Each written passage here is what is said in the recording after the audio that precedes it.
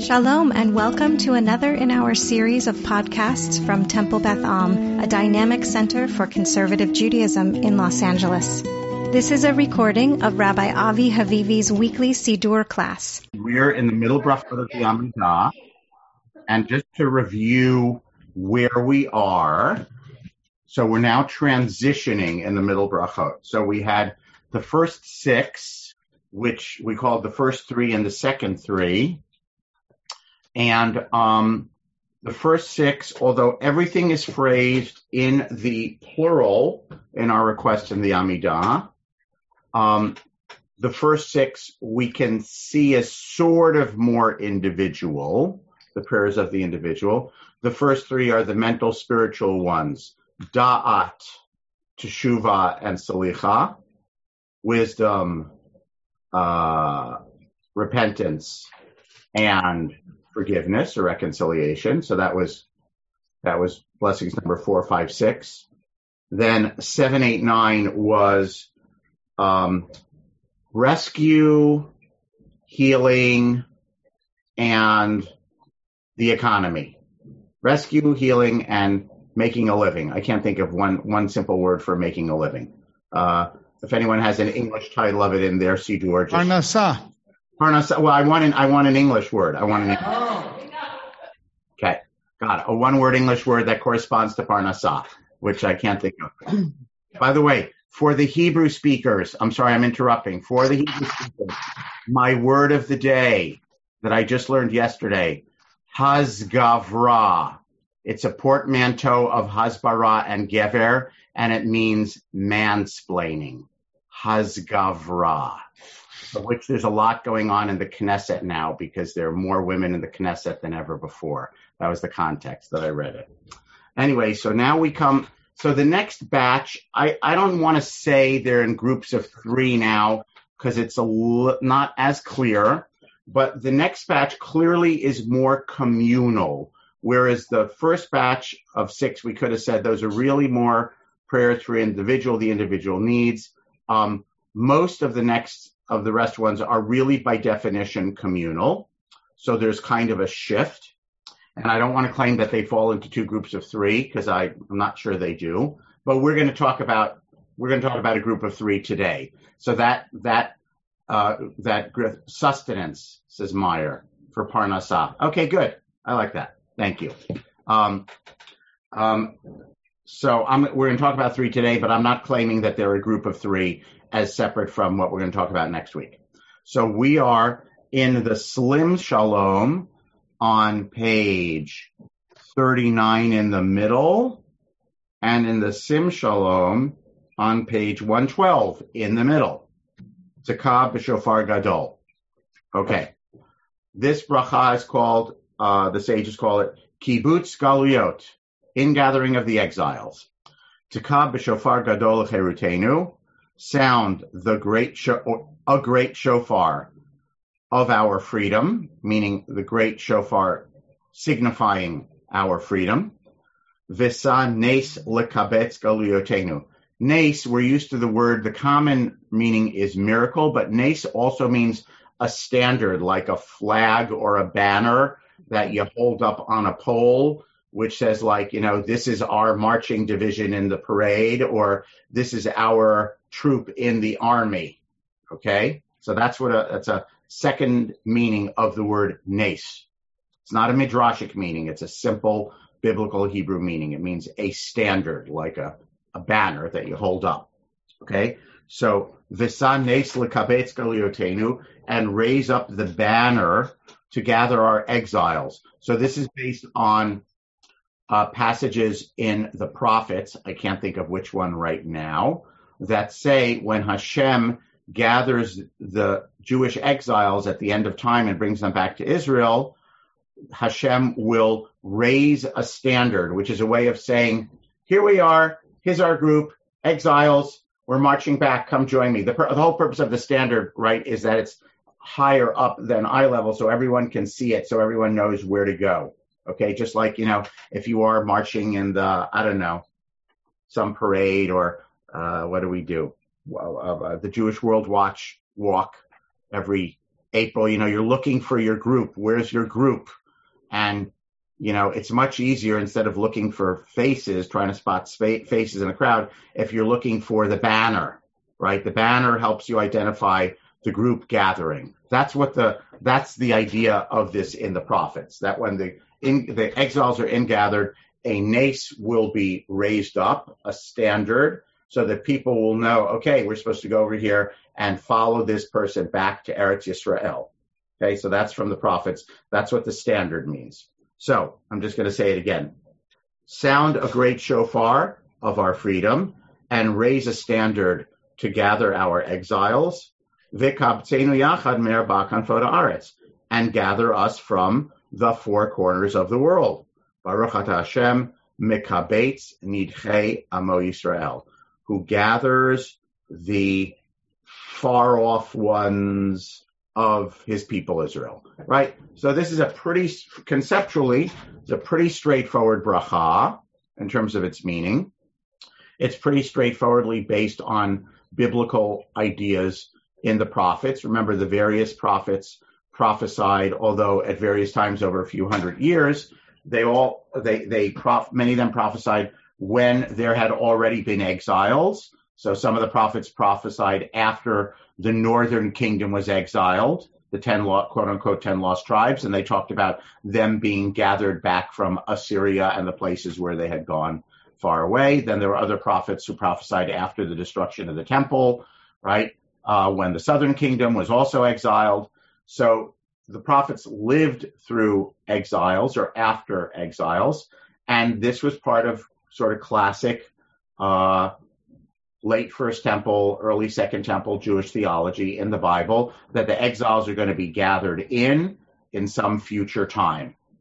And it becomes part of straight ahead classic Jewish theology. Not surprisingly, this paragraph troubled the Reform movement in Germany in the 19th century and in America in the 20th century. And many Reform Sidurim left out or totally changed this blessing, because in an ideology where as part of being loyal, emancipated citizens to your country, you gave up the idea that there would ever be a restoration to Israel. It's a famous Reform sermon, I can't remember where, Hamburg or Jerusalem, from the 18-something or others, where it said, Hamburg is our Jerusalem, Berlin is our Jerusalem. That's why the Reform movement called their synagogues temples, right? Because the idea was it replaced the temple. We no longer long to go back to Israel and rebuild the temple. We live in our lands, a citizen of our land, and we build a temple which replaces that temple. We have no aspirations to return to Israel. And we know that in the European countries, in America, Zionism was controversial for a long time. And originally, most religious leaders were anti-Zionists in the late 1800s and the early 1900s, including in the Reform movement and in the conservative movement. So this is a blessing that lots of Jews in that modern era had trouble with, and they either dropped it or they replaced it. Okay? Bernie, do you remember what you grew up with? Do you remember what was the version of this blessing that you grew up with? You're muted. You have to unmute. You're still muted. You are still muted. I grew up at Baron Hirsch, which was Orthodox. Okay, in Memphis. So in Memphis, they said it straight. And how about in Riverside? What did they say? Do you have any idea? In San Bernardino, the rabbi was the son of a conservative rabbi in L.A., and he went to HUC, but we always had a conservative mincha because there were a lot of Orthodox people that came after the war, and they always had sort of a separate minyan, but not daily, but, Right. So you have to look at various, union prayer books from 1930, whatever, to see, like, what did they do in Temple Emmanuel in New York, for the people who came to daily minyan. So this blessing now launches us into a whole series of blessings about, I would call it restoration. Okay, national restoration. So step 1 is gather in the exiles, and then we'll see step 2, 3, 4. Okay. So Avi, can I tell a brief story? Yes, please tell a story. So probably some of you know that Kibbutz Galuyot is a name of a street in many Israeli cities. Yeah. And it's also the name of an intersection in Tel Aviv when you're coming from Jerusalem on the highway coming from Jerusalem and turning onto the Ayalon. There's that intersection. It's changed a bit now. But when I used to drive from Jerusalem to Tel Aviv every morning, I'd get into a traffic jam at Kibbutz Galuyot. And my Hebrew wasn't so good back then, not so good now, but it was even worse back then. And my knowledge of the liturgy was more superficial than it is now. I used to complain to my colleagues at work about how I hated getting to Kibbutz Galuyot, and where the heck was that kibbutz anyhow? I like that. It's a kibbutz. Right. A good unknowing pun. Yes. Okay. Any questions, comments, thoughts about this bracha? And of course, we could ask questions about, we're American Jews who are comfortable in America, and most of us are not planning Aliyah, and how do we say this, and what does it mean? I have to say, anytime, certainly, I'm in Israel and I walk around the street, it's like, oh, I get it. Yeah, there are people here from all over the world. And how do diaspora Jews relate to this idea of Kibbutz Galuyot in a moment where we all have the option to make Aliyah, but probably most of these people who I'm seeing in the windows are not going to make Aliyah and have no intention thereof. How does it speak to us? So I just want to leave the question hanging. You don't exactly need to have an answer to that. Right. We do not need to discuss that right now, but I just want to raise it as a question. So our group Jewish corporate restoration starts with bring us back from exile. Number 2, next one, leadership. Hashiva Shoftenu Kivarishona, restore our judges as of old, V'yoatzenu Kivatchila, and our counselors as originally, as of old, V'haser mimenu yagon v'anacha, and please get rid of our suffering and groaning. So this seems to imply that part of our current suffering and groaning has to do with the people who are called Shoftenu and Yoatzenu, our judges and our counselors. So this seems to be drawing a contrast between now, current condition, in the time in which the bracha was written, and some ideal, or some might argue idealized, then in the past, and then there's an implication for the future, right? Because it's hashiva, right? Restore. So we're living in a time when something about our shoftim and yoatzim, something about our judges and ministers, counselors, seems to imply that they are a part of our yagon v'anacha, our suffering and groaning, right? So God, we're saying, please restore our judges the way they were then, right? So they were then, and we hope they are again in the future, but they're not now. We're in the middle where we're suffering and groaning. Umloch aleinu ata Hashem levadecha. And Hashem, you, command form, Maloch is command, rule over us yourself. So now we actually have two sort of different ideas. One is we want our leadership, and again, you can say, you can ask, does this mean, strictly speaking, judges, or does this mean authorities? I'm going to put it that way. That's a good word, authorities, because Yoatzenu clearly are not judges. Okay, it means counselors, right? And if anything, if you think of like, what is the referent for this in biblical literature? What are they thinking of when they say counselors? Most of the people who are referred to in the Bible as counselors, they had to do with they were the king's council.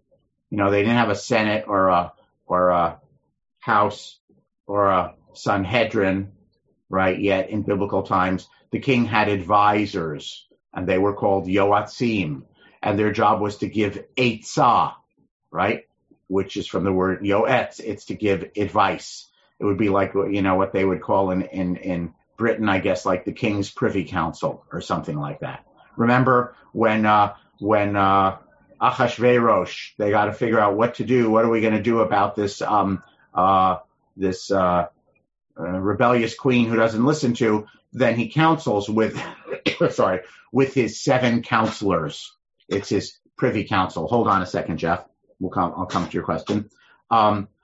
So shoftim does mean magistrates, and yoatzim does mean advisors, of whom the only ones we've heard of in the past are the king's counselors. So it seems to mean the authorities, right? But now we say, and Hashem, we want you to rule over us by yourself. So these are actually, I want to point out, 2 different, and you could argue slightly contradictory ideas, right? We're saying we want the authorities like they used to be. We want our leadership to be like that old time leadership. But then we're also saying, God, we just want you to be the king, the sovereign. I want to try to make it as ungendered as possible. The sovereign. Because you rule over us, how? B'chesed u'v'rachamim, with faithfulness, kindness, love, and rachamim, compassion. Okay? So what kind of sovereign are you, God? Again, many contemporary people are put off by the image of God as sovereign or potentate. It connotes to them an image of power or domination. But here it's clear that why do we want God in this bracha to be our sovereign? Because God rules with kindness and compassion, which again seems to suggest a contrast with current rulers, current in the time of the bracha. Vit tzadikenu b'mishpat, which can mean vindicate us in our court cases. It could mean judge us righteously with I see an English translation here, with justice sustain our cause, which is a nice Englishism, which isn't exactly what the Hebrew says. Baruch atah Hashem, melech ohev tzedakah u'mishpat, king, sovereign who loves righteousness and justice. So all of this seems to imply, if we put it together, that what we get nowadays, we don't get tzedakah u'mishpat from our leadership. We don't get righteousness and justice. We get yagon v'anacha, groaning and sighing. Okay? So the condition of justice or leadership nowadays is that the people groan and sigh. They don't feel that their leadership is executing justice. And so we say, Hashem, restore the good old justices, the good old judges and authorities. And you know what? Actually, even we want you to be our sole sovereign, okay? Because you rule with chesed and rachamim.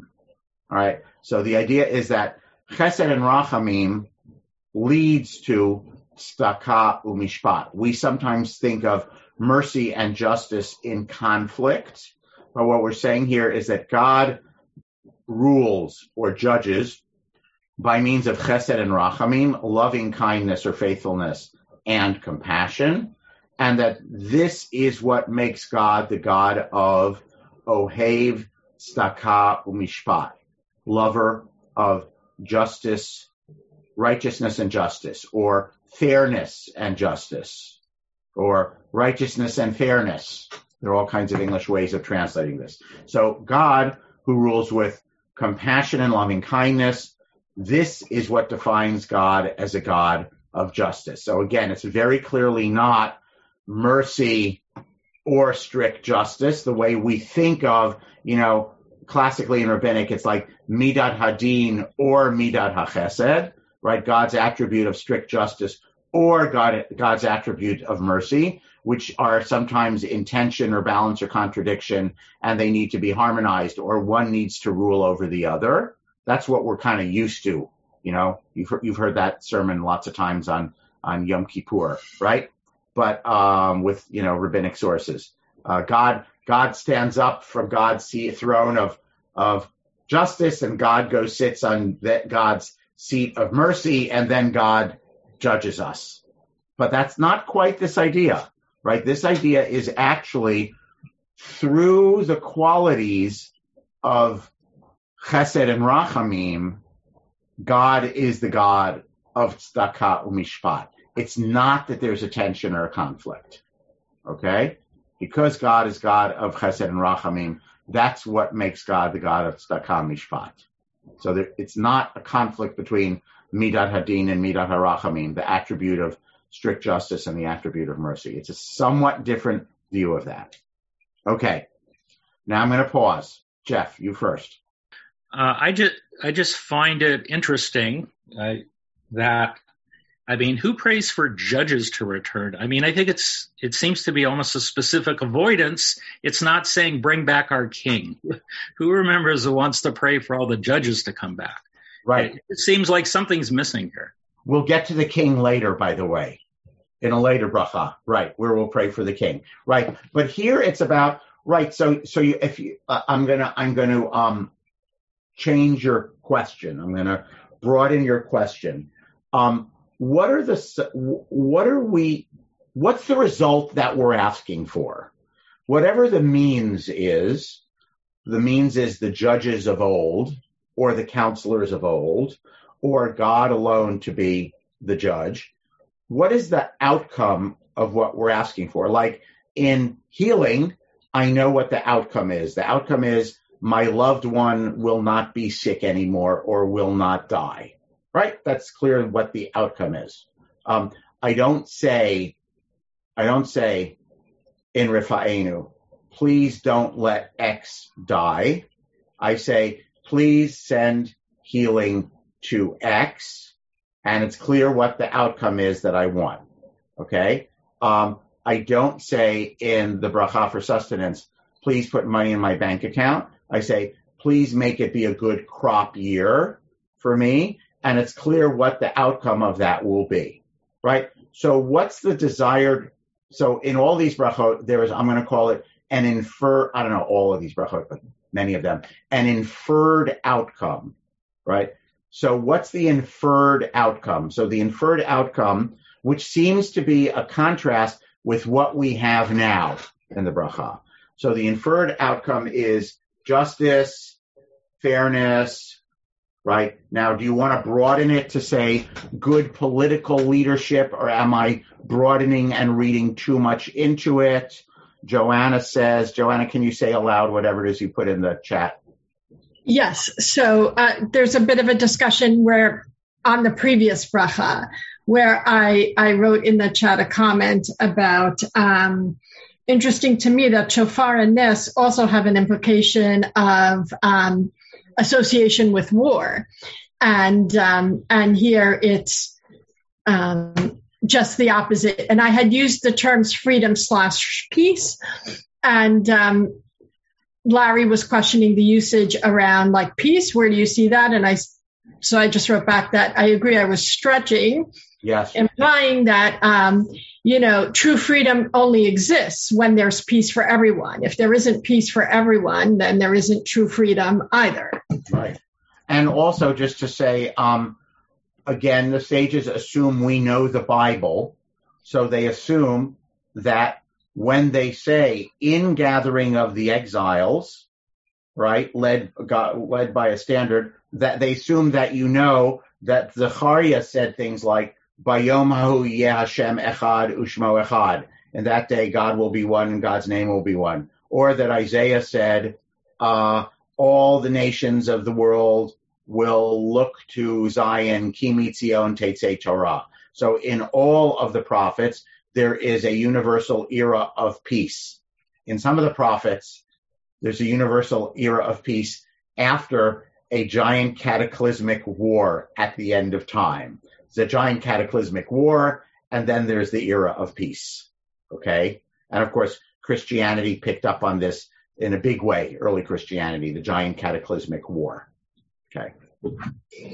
And if I may, as long as I have the floor, another thing that's running through my head, I'm often in this space for some reason in high holidays, and not necessarily every time I daven the Amidah, but there's a stretch of brachot here that always take me back to the patriarchs and particularly Abraham, right? So starting with Rafa'enu, I'm in, circumcising, the circumcision and needing healing after that.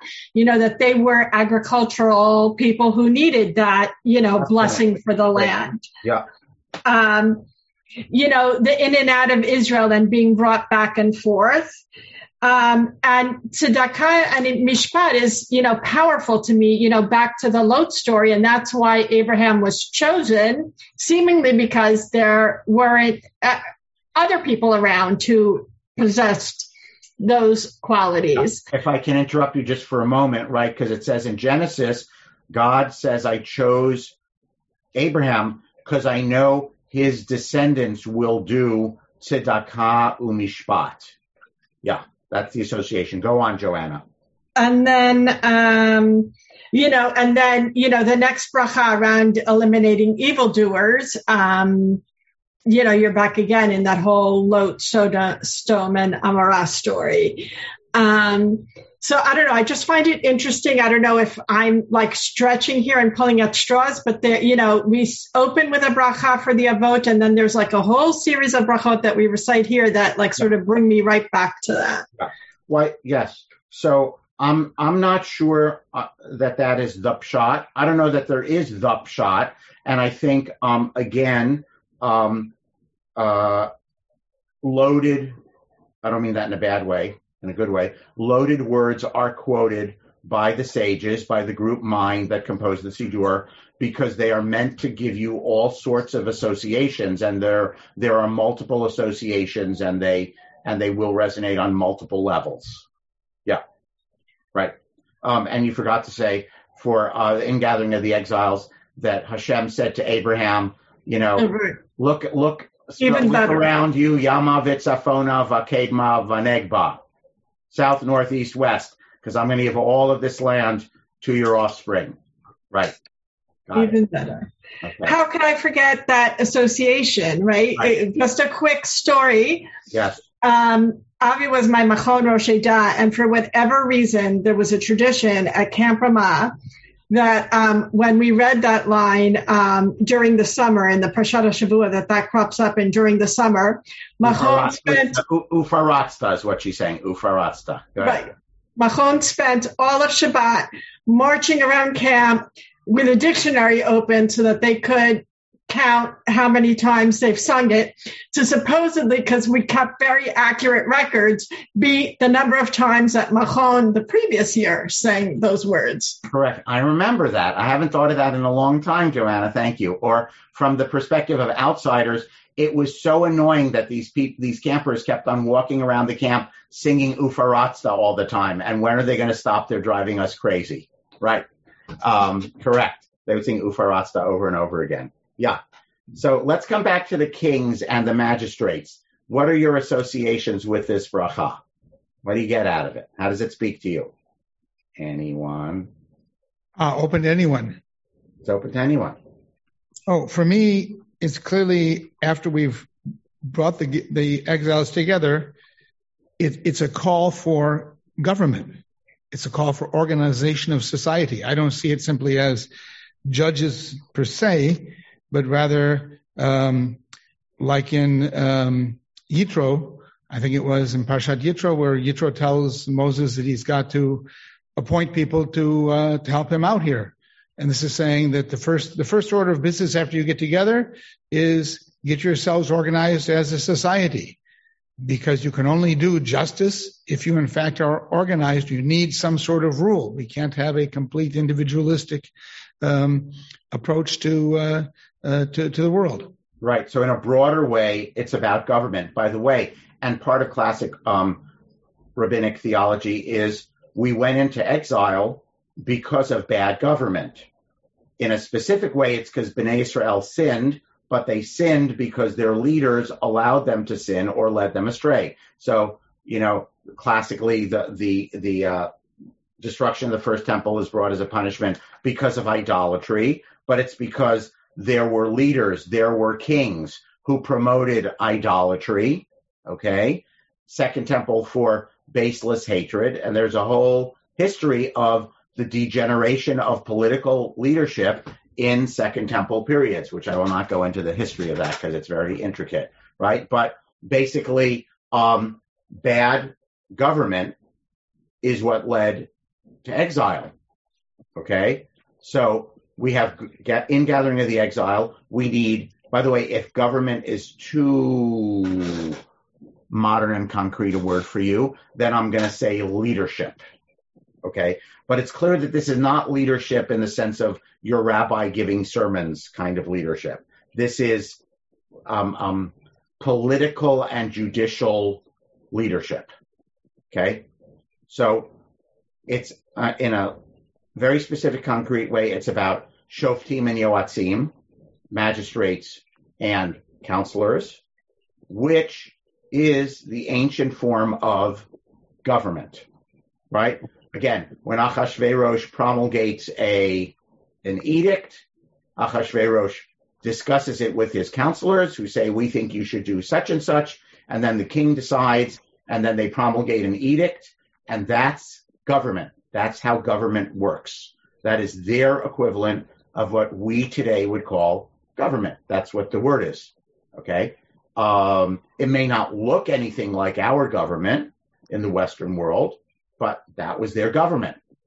So I think it is fair to say that this is about good government. Hashem, we know you are the only one who would provide perfect government, okay? Our government nowadays causes us yagon va'anacha, moaning and sighing. We want a government that is infused with chesed and rachamim, loving kindness and compassion, and this is what's going to lead to tzedakah and mishpat, equity and justice, something like that. Other comments? Meyer. I just also. Oh, you're in and out. Your audio's in and out a little bit. This is the judges. Yeah, Meyer, we can't hear you good. Sorry. It's all right. Your audio's in and out. He's going to move to another room and try again. We all go through this all day long for 15 months. Let me hop on my left. Can you hear me now? Go ahead. Give me a second. All right. I'll figure it out. Okay. Go ahead. Go without me. Okay. All right. Or maybe next week. Any other thoughts? Marlise is waiting. I want to get to bracha number 3, but we're definitely not going to get to that today. Sorry, who is waiting? Marlise. Marlise. I didn't see your hand. Sorry. Go ahead, Marlise. Good morning. Just a couple thoughts. One is I can really associate this with my own desire for more integrity in government, shall we say. Uh-huh. And then it also brings up sort of the danger of, or just knowing no politician is going to be perfect, and that's really not just the danger of idealizing anybody or really looking to them to. Right. Thank you. It's sort of contained within the contradiction of the bracha. Like, we really want the better government like of old, but we know actually, God, you would be the only perfect judge. Okay, we know that any human judge, leadership, even the ones of old, which is better than the ones of today, when we stop and think about it, we know they wouldn't be as perfect as if you were the sole sovereign. Right. So there is an awareness implied in there that we know that no human system of government, justice, administration, whatever you want to call it, leadership, would be perfect. Right. It's sort of like, would that we could live under a world where Hashem was the sole shofet. Right. Meyer. Thank you, Marlene. Again? Yeah, Marlene, is there anything else you want to say or that? Yeah, thank you. Great. Just quick, I'm sorry. So, two things. One is that there's also, when we had judges and kings in the first temple, there's recorded instances of corruption. Wow. And I think that's as much a comment about that as well at any given time, even with the temple and with with the ideal. The second thing is that we also had hundreds of years in our history in which there were no kings, but our government was run by judges, where they were sort of the primary, You're saying within the Jewish community. I'm saying actually before kings. Before kings. Okay. Yes. In human history. Got it. Okay. In the Jewish national history. Oh, you're talking about the Shoftim, the chieftains who were called the judges. Right.